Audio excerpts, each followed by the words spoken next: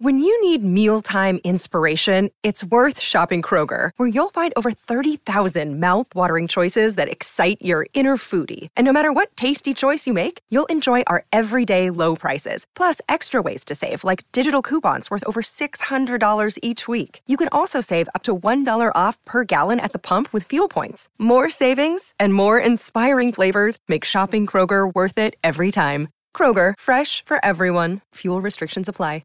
Sammy Edmund is about to join me to bring us a little bit of late-breaking news, I understand. Sammy, welcome to the program. Great to have you back. Dwayne, great to speak to you today. Yeah, concussion certainly has been the topic of conversation today, hasn't it, in the wake of the AFL releasing that updated concussion guidelines and strategic plan. And Andrew Dillon, of course, joined Gerard Whateley in this studio a little bit earlier on today. The reason I'm with you, Dwayne, is because Margaret Injury Lawyers, who we've spoken about a bit in this space in recent times, today did what had been coming for some time. They lodged a landmark class action at the Supreme Court of Victoria against the AFL, and they're seeking compensation for the serious damage caused to former players by the impact of concussion. Now, I have a statement sent to me moments ago from Margaret, Dwayne, and it cites Max Rook, former Geelong dual premiership player, of course, as the lead plaintiff in this writ, obviously employed by the Geelong Football Club, played 135 games.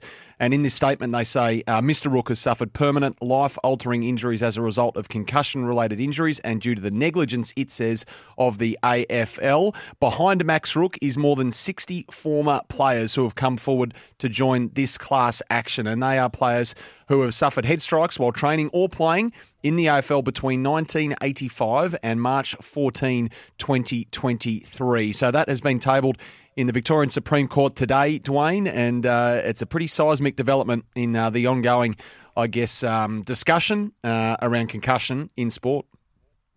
Yeah, we knew it was coming, but now it's here. So, it's, well, every case is almost different, Sammy, so it'd be interesting to talk to you and Dr. Larkins a bit later on, and we'll continue to follow the story. But, every individual case is an individual case that needs to be heard, and yet there's, as you mentioned, more than 60 people on this list, and there's people that wouldn't be on this list as well that would have issues but just haven't put their name on the list to be part of it. So, yeah, it's a pretty wide-ranging report. I understand that the AFL has put together, and that's why they've brought in these developments and changed the system, in essence. Yeah, and look, this statement is lengthy. Maybe we'll revisit it a little bit later on in your program, but it does quote the managing principal of Margaret Injury Lawyers in Michelle Margaret. So there's a lot of statements here made on behalf of the players who I guess these lawyers are saying have had a devastating impact on their lives and the lives of their loved ones. It goes into some pretty specific detail concerning some of them, so perhaps something we revisit a little bit later on in the show. But certainly all those documents now tabled with the Supreme Court.